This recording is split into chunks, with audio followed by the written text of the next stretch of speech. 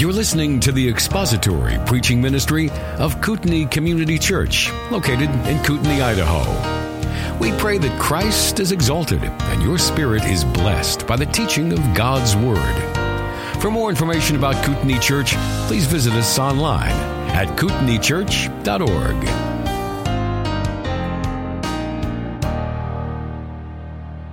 Our next session is the Marxist Eschatology of CRT, Part 2.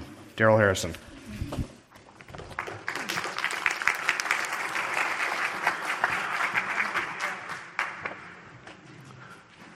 Okay, there he is. I was just about to ask where Virgil is because I really appreciate Virgil, what he said towards the latter part of his message.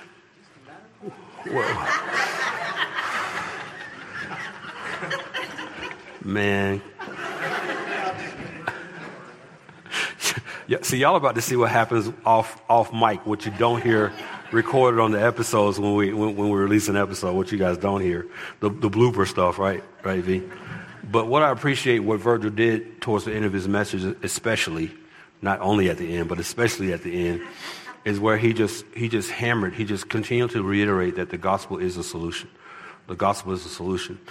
You heard me mention yesterday that there's only two attitudes that you and I can have towards one another. And I said that in the context of my rejection of this idea of racial reconciliation. It's a non sequitur. It's a non-starter. It's an absolute oxymoron.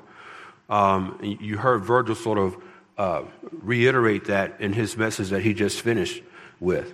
But the idea of racial reconciliation is a non sequitur. It just doesn't make sense. And I made the point yesterday that biblically speaking, there are only two attitudes that you and I can have towards one another. That is, I either love you or I hate you. You either love me or you hate me.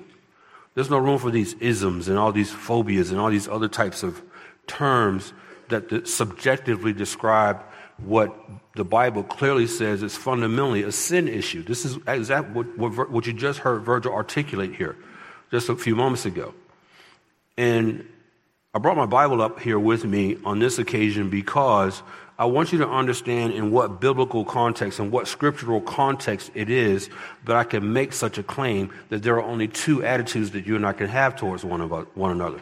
That's either love or hate. So if you have your Bible with you, I want you to turn with me to 1 John chapter 2. 1 John chapter 2. And I'm going to refer you to about 3 verses here in this epistle of 1 John. And as we're reading these verses together, these passages together, I want you to hone in. Okay, we're about to have like a 60-second Bible study lesson here. I want you to hone in on how often you see the words love and hate used.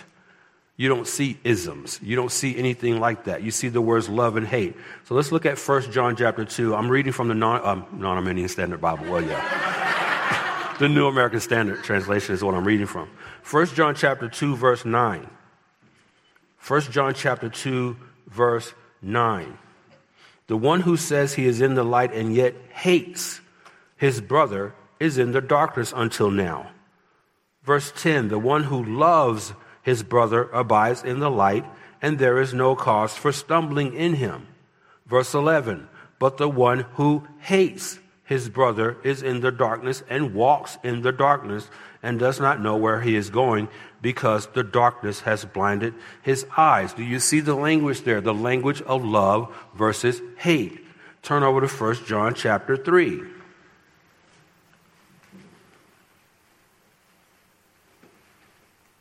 1 John chapter 3, verse 4. Everyone who practices sin also practices lawlessness, and sin is lawlessness. Now let me stop right there again, because you recall yesterday one of the questions we had in the Q&A, someone asked, well, why doesn't the New Testament speak directly against slavery? And I told you, I said, no, it does speak directly against slavery, and here's one example. Whoever practices sin also practices lawlessness, and sin is lawlessness. I don't care what the manifestation of the sin is. If you're practicing a sin, the Bible addresses that. Verse 6 of 1 John 3. No one who abides in him practices sin. So what should you tell a brother or sister who you know who is starting to embrace the lies of critical race theory and liberation theology and deconstructionism? What should you tell them?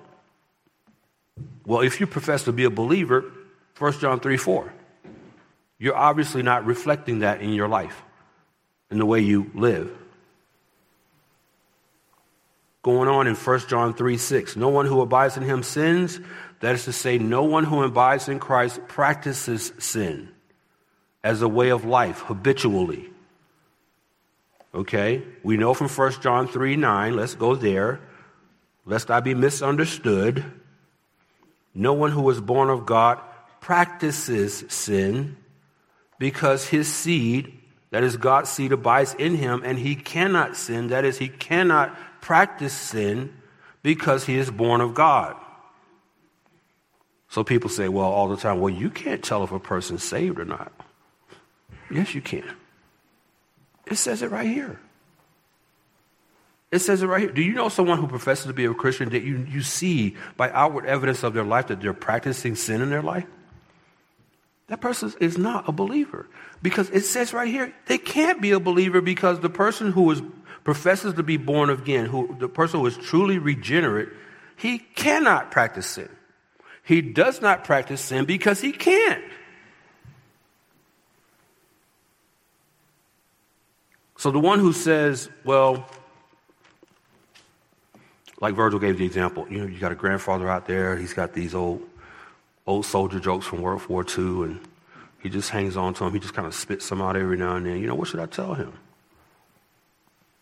You take him to 1 John. Say, Grandpa, you're a sinner.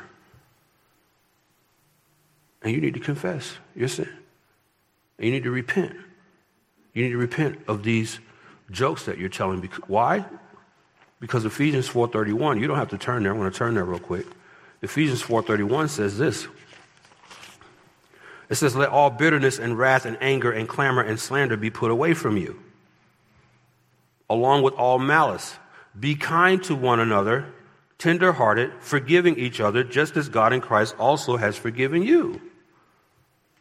So the answers are in the Word of God. It's just a matter of us being students of it so that we know where to go to see it. One last passage for you. Stay in 1 John 3 and go to verse 13. 1 John 3:13. Do not be surprised, brethren, if the world hates you. We know that we have passed out of death into life because we love the brethren. He who does not love abides in death. Verse 15. Everyone who hates his brother is a murderer. And you know that no murderer has eternal life abiding in him. So again, you see the language of love versus hate. Love versus hate. I either love you or I hate you. Those are the only two attitudes you and I can have towards one another. No one's a racist. He hates his brother. That's the point I'm trying to make here.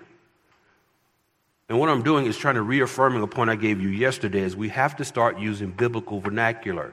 We have to use biblical terms. It's not that the person is a racist. It's that the person hates the other person.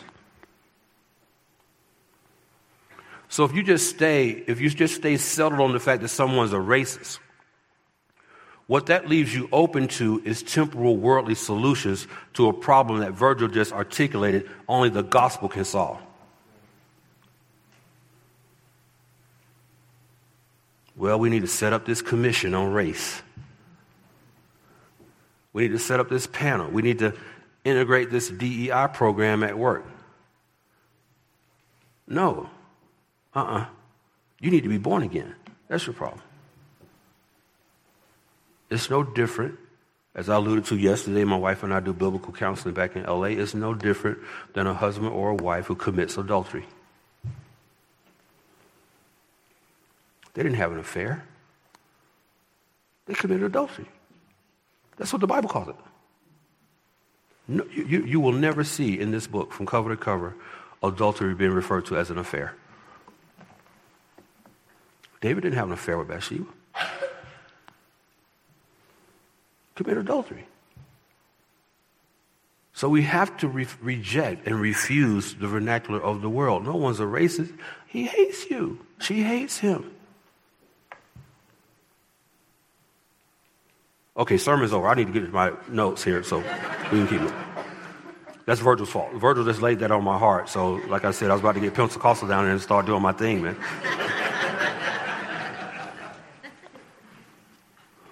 So I posed the question to you yesterday, and I asked you, how did we get here? How is it that Virgil and I ended up in Idaho? Really, is the question. Jim calls us.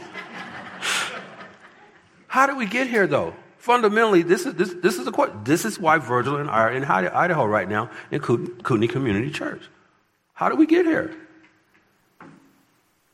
Dr. Elizabeth Lash Quinn, brother, came up to me during the break and asked us for if we had a list of books and that we refer to people. And I'm like, of course, yeah, we got books. So on my website, if you go to my blog site at deacondarrell.com, in the search field, just search for selected readings. Put in the search field selected readings, and it'll take you to a short blog post that has a link to a PDF of a list of 140 books from my personal library that you can take a look at. Okay? The books, it's not a ranking, they're referenced by number, but you'll have a list of 140 titles and the author. So if you're interested, this book is on the list. So just go to deacondarrell.com, put in the search field, that's the word deacon, DEACON, DARREL.com, search for selected readings, and it will bring up that post. But to help us answer the question of how we got here, Dr. Elizabeth Lash Quinn, she is professor of history at the Maxwell School of Citizenship and Public Affairs at Syracuse University in Syracuse, New York. Dr. Elizabeth Lash Quinn has written a book titled Race Experts, subtitled How Racial Etiquette, Sensitivity Training, and New Age Therapy Hijacked the Civil Rights Revolution. In that book, she answers that question this way, the question of how we got here. Quoting from Dr. Elizabeth Lash Quinn, out of the maelstrom of the 1960s rose an army of race experts whose ministrations unintentionally helped prolong old racial tensions and foster new misunderstandings and anxieties. The interpretations of our racial situation offered by these experts stand in the way of our adjustment to an integrated America. Understandably enlivened by the real revolution that civil rights brought to this country, and by the implications that revolution for a radical reconstruction of social and political life, self-proclaimed experts sought to continue the revolution to its logical conclusion. Persuaded by 1960s rhetoric and social science theorizing, they believed that the new frontier of revolution was the mind, particularly individuals' attitudes. Convinced of the entrenched bigotry of middle America, that's all of you in here. Literally, we're in middle America. Persuaded by the 1960s rhetoric and social science theorizing, they believed that the frontier of revolution was the mind, particularly individuals' attitudes. Convinced of the entrenched bigotry, not proven, convinced of the entrenched bigotry of middle America and of their role in its exposure and enlightenment, experts carved out niches for themselves in established fields like teaching, social work, and psychiatry, and created altogether new professional roles, such as those of interracial etiquette advisors and diversity trainers. The race experts moved in to fill a void created by the collapse of the Civil Rights Coalition and the loss of the clarity of the early movement, capitalizing on a long-term trend in American culture toward reliance on experts for guidance in all aspects of public and personal life, unquote. That is why your company is consulting with DEI experts. That's how this happened. The race experts of which Dr. Lash Quinn is speaking were the neo-Marxist legal scholars who launched the critical race theory movement out of a desire, as Dr. Lash Quinn rightly said, to prolong old racial tensions and foster new misunderstandings and anxieties. Never ever think that critical race theory wants reconciliation. They do not want reconciliation. They don't want any sort of ethnic or social cultural tensions within our world today to be solved. Why? Because then they wouldn't be able to re-problematize anything. Their goal is not solving, it's re-problematizing. The desire to prolong old racial tensions is what motivates critical race theorists from the moment they wake up in the morning. What can I find to criticize today? Remember, that's what the word critical means. It means to criticize. It should not be overlooked that when Dr. Lash Quinn says that those so-called race experts are seeking to affect all aspects of public and private life, please understand that all is exactly what she means.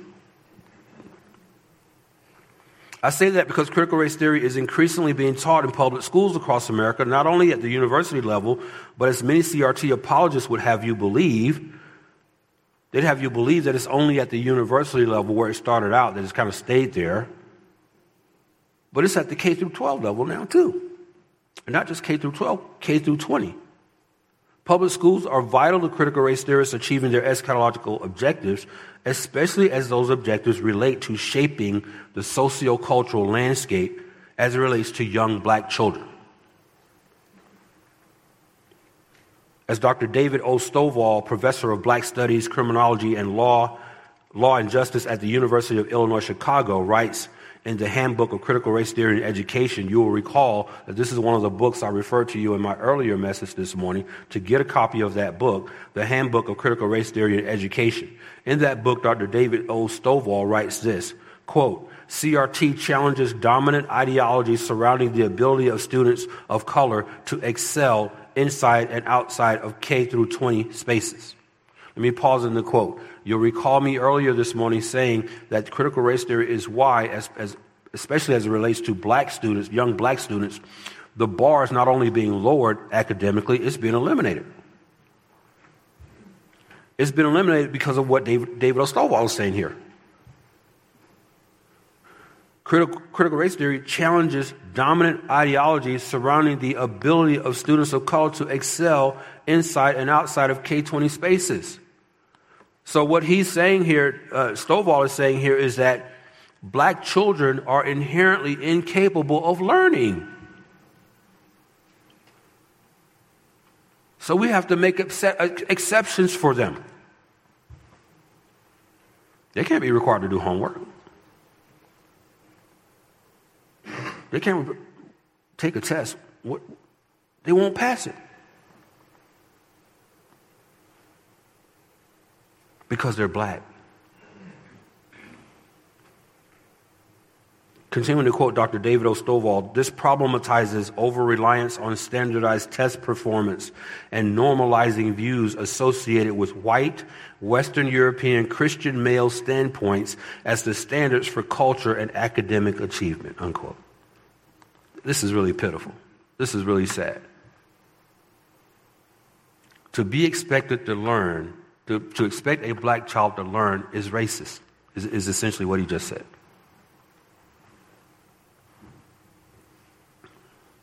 Standardized test performance and normalizing views. See, this is why 2 + 2 = 5 now. You can't expect a black child to have normalizing views of math.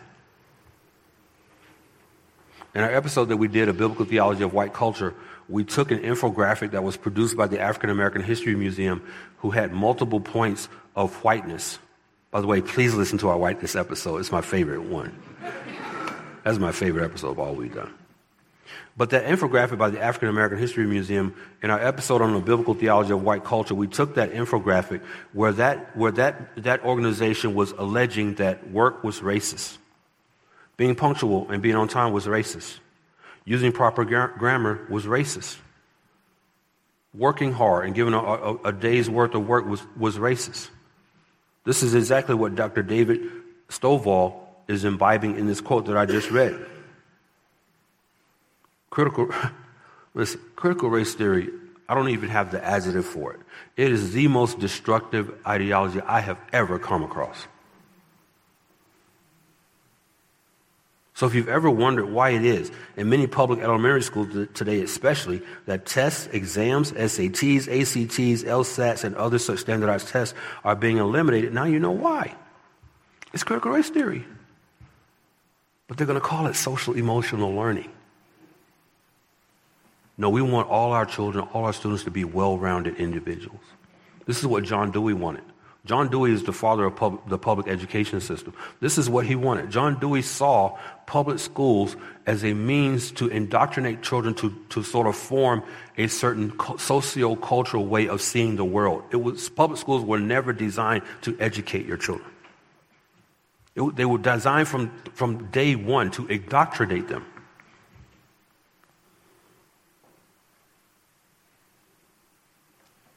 Public schools have long been the conduit of choice for pushing ungodly ideologies like Marxism and now critical race theory into society and consequently into the minds of society's children. After all, it was Karl Marx himself in his Communist Manifesto declared an essential tenet of communism to be this, quoting, education of all children from the moment that they can leave their mother's care in national establishments at national cost, unquote. That was Karl Marx's vision, public school. That you would send your children to public school and have the government pay for it, have the government oversee all the curriculum. This is Karl Marx. He says this in the Communist Manifesto. That his goal was education of all children from the moment that they can leave their mother's care. And now what are we hearing right now? What are we hearing now? Your children aren't even yours anymore. The moment they enter that door of that public school, they're not yours anymore. They're mine, the teachers are saying. That's Karl Marx's vision come to reality. They're my children now. They're not yours, they're mine.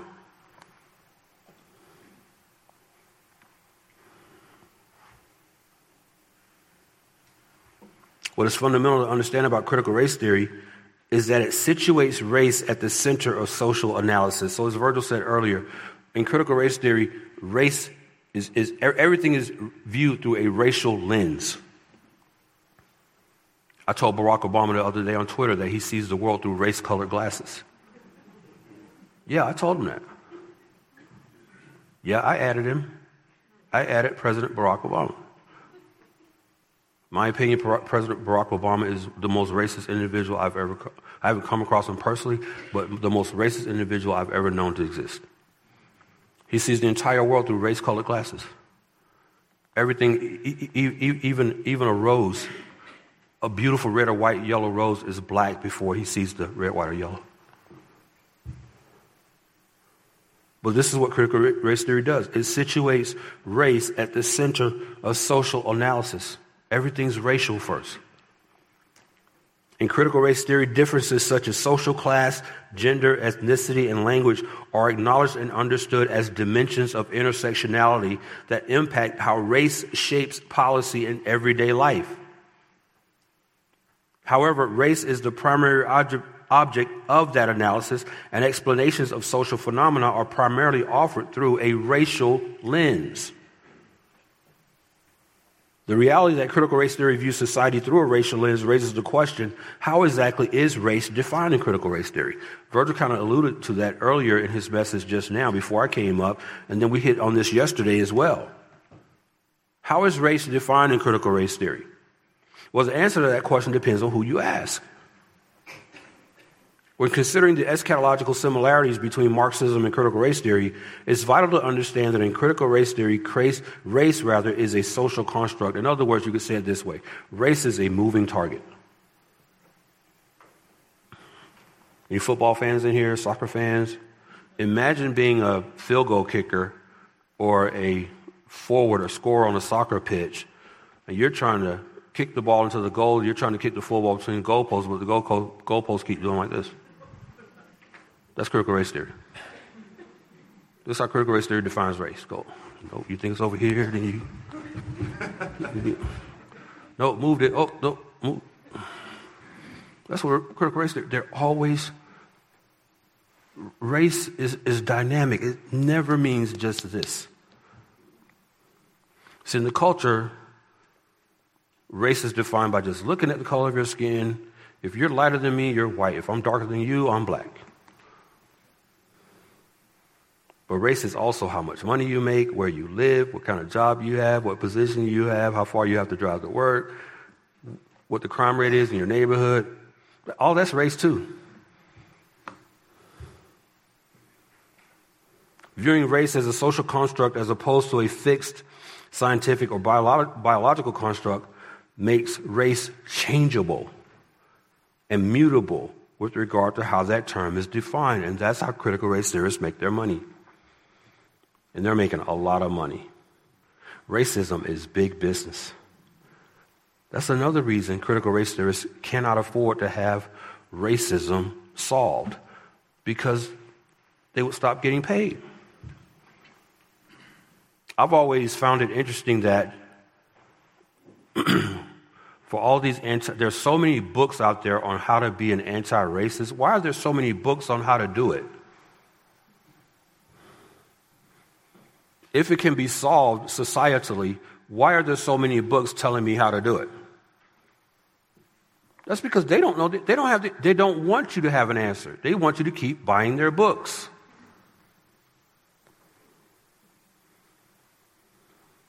Dr. Gloria Ladson Billings.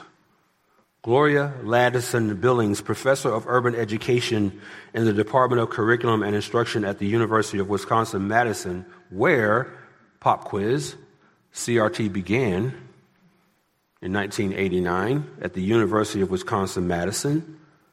Dr. Gloria Ladson Billings explains this way, quote, biologists, geneticists, anthropologists, and sociologists agree that race is not a scientific reality.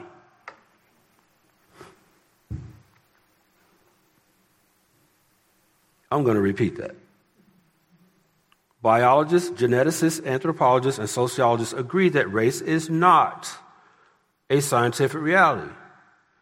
Despite what we perceive as phenotypic differences, the scrutiny of a microscope or the sequencing of genes reveals no perceptible differences between what we call races. You heard me quote yesterday from the book titled The Myth of Race. Add that book to your list. The Myth of Race. Continuing to quote Dr. Gloria Ladson Billings. As members of the same species, human beings are biologically quite similar. Just as a tabby cat and a calico cat are the same species with the ability to reproduce within their species, so it is with humans. However, humans have constructed social categories. Listen closely to this. Humans have constructed social categories and organizations that rely heavily on arbitrary genetic differences like skin color, hair texture, eye shape, and lip size. Who's that sound like? Sounds like Dr. Samuel Morton, doesn't it? Who was an admirer of Charles Darwin. So you could really argue that critical race theory has a lot of its roots in Darwinism. Continuing to quote Dr. Gloria Ladson Billings, they have used these differences as a mechanism for creating hierarchy and an ideology of white supremacy. Thus, while critical race theorists accept the scientific understanding of no race or no genetic difference, we also accept, and here's the hypocrisy, we also accept the power of a social reality that allows for significant disparities in the life chances of people based on the categorical understanding of race. So on the one hand, she's saying, yep, we realize that race is really not biological. There's no scientific basis for any of that. But we're going to leverage the social excuses for it so we can take advantage of it. This is what she's saying. Critical race theorists are playing you like a fiddle. You got critical race theorists even acknowledging that race is nonsense. There's no such thing.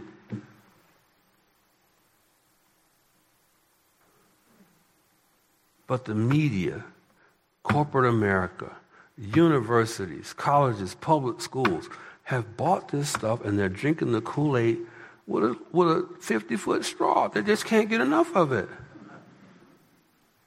Again, see, Virgil and I are myth busters. I just busted a myth for you here, using the words of a critical race theorist.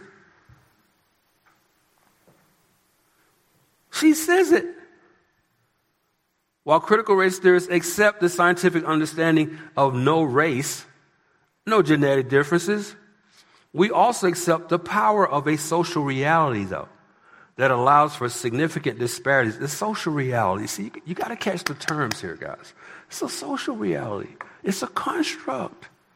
That's what Virgil and I have been telling you. Race is it's just a made-up label, like the National Geographic article said. It's made up. It's all made up.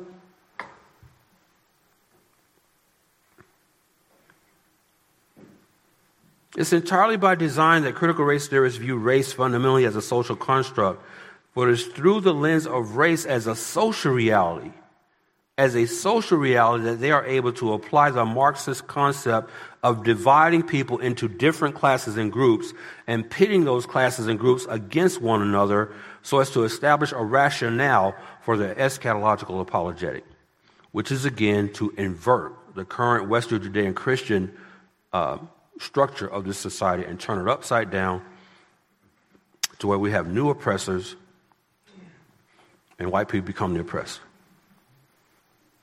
That's how the eschatological vision of critical race theory is achieved, through intersectional class warfare. That's the same eschatological vision that Karl Marx had. To quote again Dr. Michael J. Dumas from yesterday, if indeed racism is found in class relations, and in the logics and institutions of capital, and you remember me saying yesterday that in critical race theory, in Marxism, capitalism is the enemy. And in critical race theory, capitalism is what causes racism. It's capitalism. If indeed racism is found in class relations and in the logics and institutions of capital, then any analysis of the construct of race or institutional and cultural practices of racism must be based in a class critique. Put another way, in Marxian analysis, discussion of race is only critical, meaning criticized. In Marxian analysis, discussion of race is only critical and only makes sense when racism is understood as a powerful instantiation of capitalism. Given the relationship between racism and capitalism in a Marxian framework, it becomes imperative to theorize how capital works in processes of racialization and racial exploitation and violence. In CRT, class is most often presented as a dimension of intersectionality, in which class, alongside such categories as nationality, gender, and ability, is a social identity and descriptor of personal life experience rather than a pervasive and structural exercise of the power of capital, unquote. So what you have there is a lot of gibberish talking about how basically fundamentally critical race theory is structured to divide, organize into classes, and then pit those classes against one another, especially with respect to how many intersectional victimhood categories they can come up with. This is why you have what critical race theory is subtly accomplishing, very covertly, is a restriction of free speech. What I just read to you is exactly what's happening. So when we read that CRT is most often presented as a dimension of intersectionality, in which class is a social identity, This is why now you're being penalized if you don't refer to somebody by their preferred pronouns. It's going to come to a point where you could go to jail for that. That's what's coming. You can't even say what you want to say anymore. Because we have these social identity groups. And as these social identity groups are accepted as legitimate groups within society, they get certain civil rights protections, which benefit them, but they're punitive to us. This is exactly what critical race theory is accomplishing. Let me just ask, are you guys understanding how broad critical race theory is? It's affecting everything. It's touching everything. What I just read from Dr. Dumas, these are words that are steeped in the vernacular of a Marxian dialectic. Critical race theory leverages the dialectical language of Marxism in order to advance the proposition that racism is primarily the fault of capitalism, and ideologically, capitalism is the sworn enemy of Marxism. But see, in critical race theory, only white people benefit from capitalism. Black people suffer as white people benefit from capitalism. That's why in critical race theory, white people are the enemy. Like I said yesterday, in critical race theory, the only sin is the sin of being white. It's like Virgil said earlier, like we explained in our whiteness episode, the definition of whiteness that I give in that episode is that whiteness is anything that is not blackness. And while I'm on that, let me just say this. Let me just exegete whiteness for a second. White refers to your skin color, your ethnicity.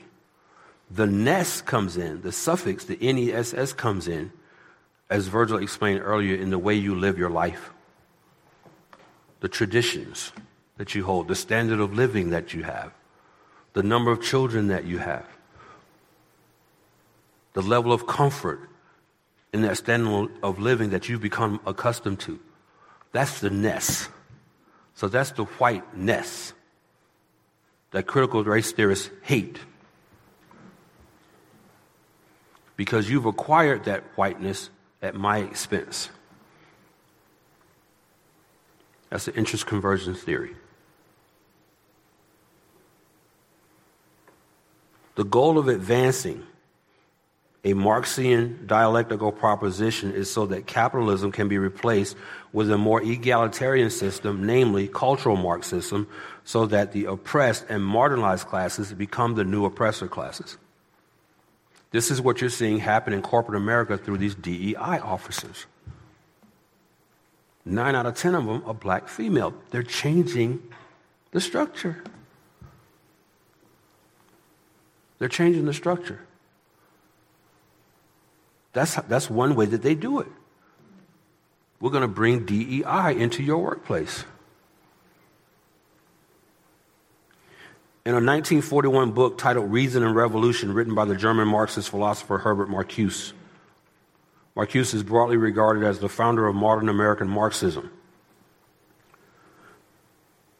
Marcuse, who lived from 1898 to 1979, was one of the most prominent members of the Frankfurt School, or what was called the Institute for Social Research.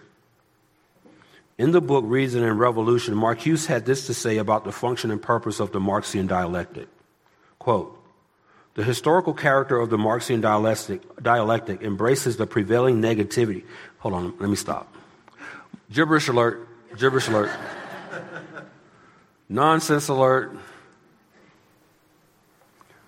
If you thought Robin Henderson Espinosa's quote was bad, talking about midwifing shalom, listen to this. Marcuse says, the historical character of the Marxian dialectic embraces the prevailing negativity as well as the negation. The given state of affairs is negative and can be rendered positive only by liberating the possibilities immanent in it. This last, the negation of the negation, is accomplished by establishing a new order of things. The negativity and its negation are two different phases of the same historical process, straddled by man's historical action. The new state is the truth of the old. But that truth does not steadily and automatically grow out of the earlier state. It can be set free only by an autonomous act on the part of men that will cancel the whole of the existing negative state.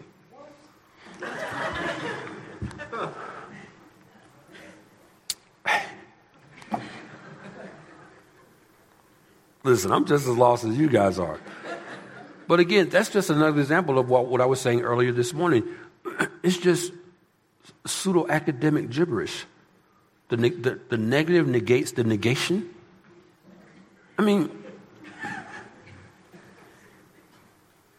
so none of that made sense, and it shouldn't have, really. None of that should have made sense. Don't worry, you're not alone. I don't know what that means either. But that's just an example of how you need to. I like to describe myself as a Godfather apologist. And what I mean by that, any of you have seen the Godfather movies? I forget if it's in part 1 or part 2 where young Michael Corleone says to one of his hirelings there, he says, "My father taught me one thing. He always taught me to keep my friends close and my enemies closer." So that's what I mean when I say I'm a Godfather apologist, because I read my enemies. I read my enemies. That's how you become a better theologian and a better apologist against worldviews like critical race theory. You read the critical race theorists. Yeah, you're going to make them more money. But what you can do is establish a legitimate street cred as being a subject matter about what these folks believe and what they teach, because you're reading them in their own words. So that's what I mean when I say I'm a Godfather apologist, because I keep my enemies close. I read my enemies. Virgil and I, we study our enemies.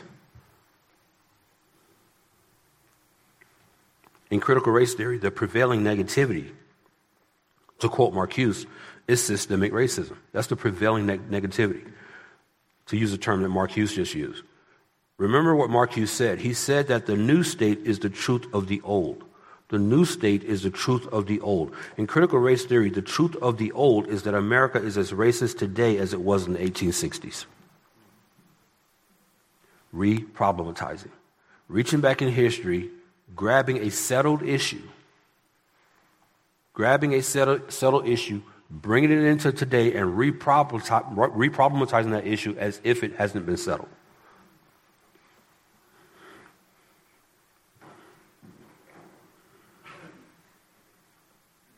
What's the term, Verse, that Stacey Abrams, she's running for governor in Georgia right now. She likes to hop on the term voting rights or voter suppression.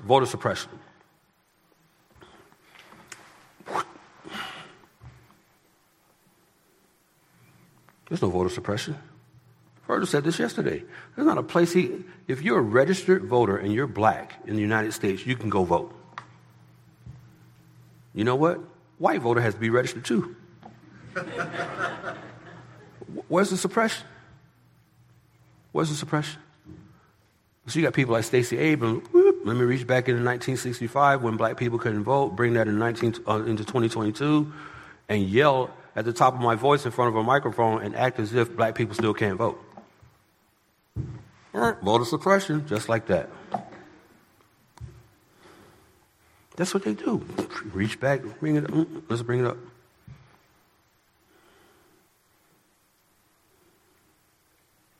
Redlining. Well, can't get a house. Black person can't get a house because white person got a house, but black person getting a house. Well, that black person shouldn't have had a credit score of 340.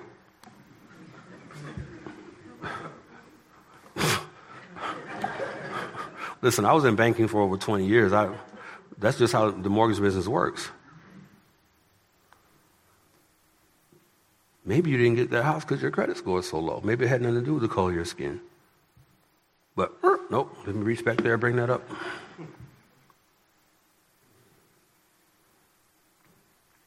So the truth of the old is re-problematizing. The truth of the old is that America is inherently and irreparably racist. It always has been and always will be. But see, critical race theorists believe that they can liberate the possibilities by establishing a new order of things. This is what you just heard me read from Marcuse. And therein lies the eschatology of critical race theory. to bring about an entirely new order of things. Like I told you earlier, eschaton is not just the end of something, it's the beginning of something else. Critical race theorists will usher in this new order by canceling the whole of the existing negative, to quote Marcuse again. That is, the existing capitalist, racist systems and structures and institutions, and reconstructing them in the likeness of the intersectional utopia that they envision. Such is the goal of Marxist organizations such as Black Lives Matter. So when you understand the Marxian dialectic, you also understand that the term cancel culture is not just some politically correct moniker concocted by the liberal mainstream media. The term cancel culture is pure, unadulterated Marxian dialectical language. And such is the attraction of Marxism to critical race theorists. Cancel culture is Marxian vernacular for a new social order. This is why you risk having your social media accounts shut down. Because they want to establish a new social order. Cancel culture is just a way to disguise it. See, cancel culture, as offensive and maybe as alerting a term as it is, it's not as offensive as saying, yeah, I want to bring in a new social order.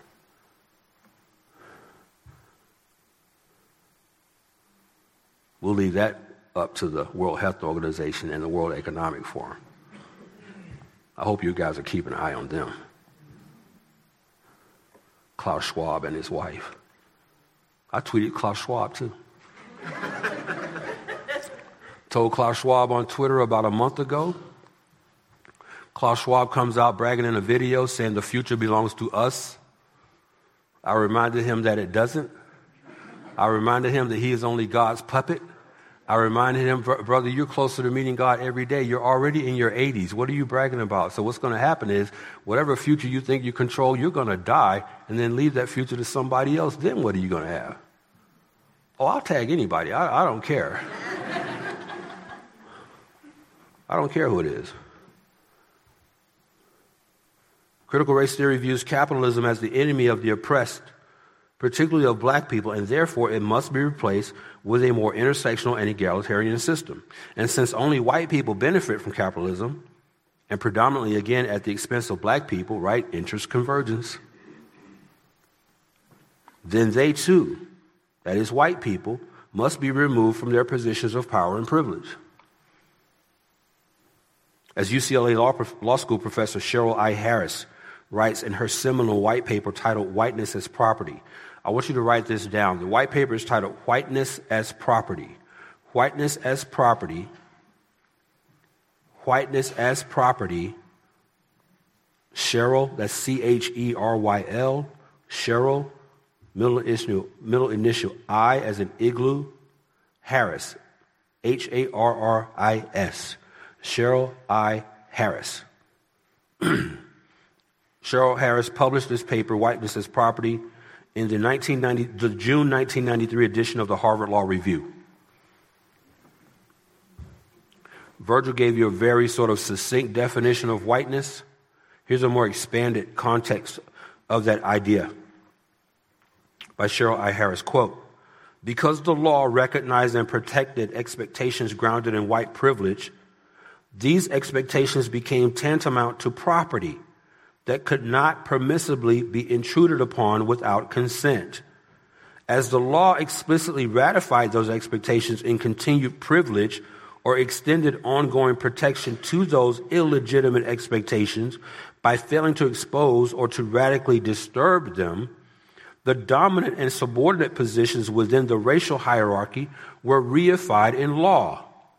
When the law recognizes either implicitly or explicitly the settled expectations of whites built on the privileges and benefits produced by white supremacy, it acknowledges and reinforces a property interest in whiteness that reproduces black subordination. Conversely, Michael Harrio, in an article titled White People Are Cowards, published on June 19th, 2018 on the website The Root, said this, quote, "Everyone knew that slavery was evil. Everyone knew that Jim Crow was evil. Everyone knew that lynching was evil. Everyone knows that any kind of injustice or inequality is evil. These things persist because most white people don't actively fight to eradicate them." What does that remind you of? It should remind you of a point Virgil made yesterday. Well, it's not enough for you to just be, when he was referencing Thabiti Anyabwile and people like Ibram Kendi. It's not enough for you to just say you're not a racist or that you're anti-racist. You must get involved in the work. So they've set this new moral standard for you to meet. He says these things persist because most white people don't actively fight to eradicate them. And most white people don't actively fight to eradicate inequality and injustice because they usually benefit in some small way. Interest convergence. The Southern economy was built on evil slavery. Jim Crow laws maintained a national order with white people firmly planted atop the social hierarchy. By the way, Jim Crow was not national. Jim Crow was not the law everywhere.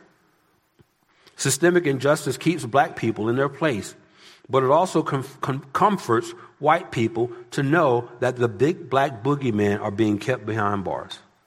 Unquote.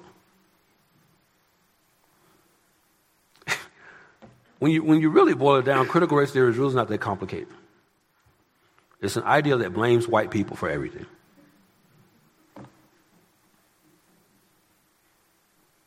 I gave you a one-sentence definition of critical race theory yesterday. Critical race theory is an idea that posits that racism is the normal, everyday experience of people of color in America. You could add to that that critical race theory is an ideology that believes that white people are the blame for everything, every problem that exists in this country. Critical race theory is as demonic a worldview as I've ever seen.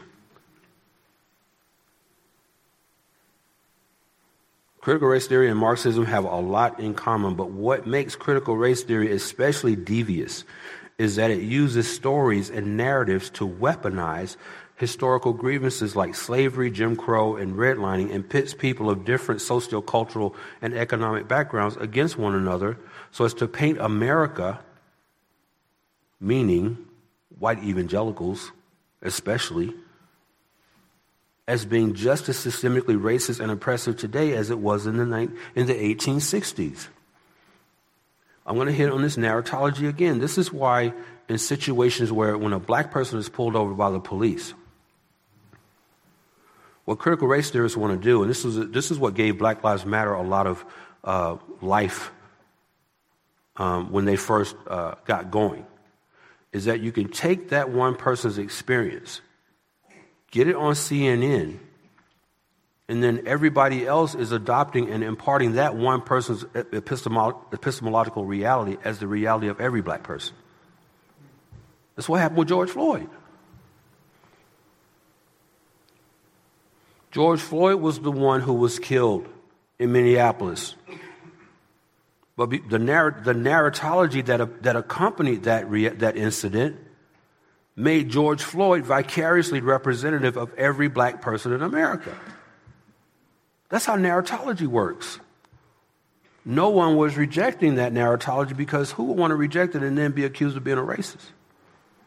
That's how critical race theories work. Because they know if you're a white person, you're not going to be called racist, so you're not going to challenge the narrative at all. And that's how the narrative gains traction, because it goes unchallenged.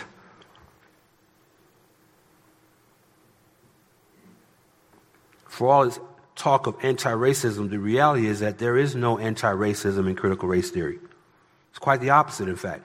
In critical race theory, anti-racism is the new racism. Because if you're not involved in anti-racist work, you're a racist. So even anti-racism is inherently racist. Critical race theory is merely cultural Marxism by another name. It's a hate-filled ideology that is rooted in vengeance, unforgiveness, covetousness, envy, vindictiveness, and revenge that pits image bearers of God of various shades of melanin and socioeconomic standing against one another under the guise of reparative justice and equity. In a sermon titled Place for the Word, the Prince of Preachers, Charles Haddon Spurgeon, said, quote, "The truth is as old as the everlasting hills. Therefore, dear friends, be not touched with that madness of always seeking after some new thing. Did you ever hear of new gold? To all intents and purposes, all gold that is worth having is old." Conversely, in a sermon titled Questions and Answers Concerning Zion, Spurgeon said this, quote, "I cannot agree with those who say that they have new truth to teach. The two words seem to me to contradict each other. That which is new is not true.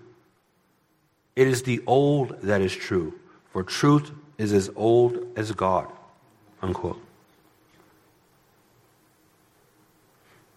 Pontius Pilate asked, "What is truth?" I said in my part one of this message that is the question we need to be asking. Not what is critical race theory. What is the truth? What is truth? That's the question. The Apostle Paul said to Timothy in 2 Timothy 4, verses 2 through 4, Virgil hit on this in his earlier message, preach the word. Be ready in season and out of season. Reprove, rebuke. Let me stop right there. That admonition, that part of the admonition is what is getting the evangelical church in so much trouble today, is nobody wants to be rebuked. Nobody wants to be reproved. Just be nice. Don't make waves. Make friends. Right now in my head, I have that old song from that old Barney children's show in my head. What was it? I love you, you love you. You're welcome. It's now in your heads too. You didn't think that I was going to be alone in having that jingle in my head, did you?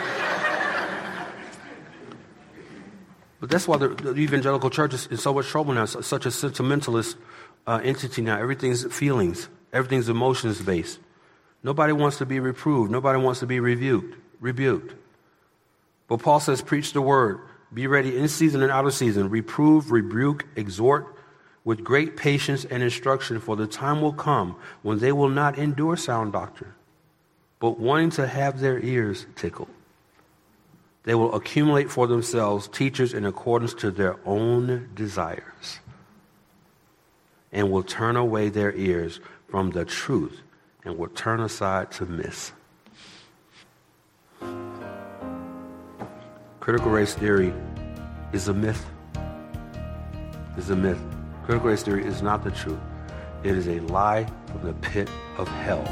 And you must learn everything you can about it so that you will know how to reject it and help others to reject that as well. Thank you for listening to the latest podcast from Kootenai Church. If you'd like to learn more about Kootenai Church or to donate to our church ministry, you can do so online by visiting kootenaichurch.org. We hope you enjoyed this podcast and pray you'll join us again next time. Once again, thank you for listening.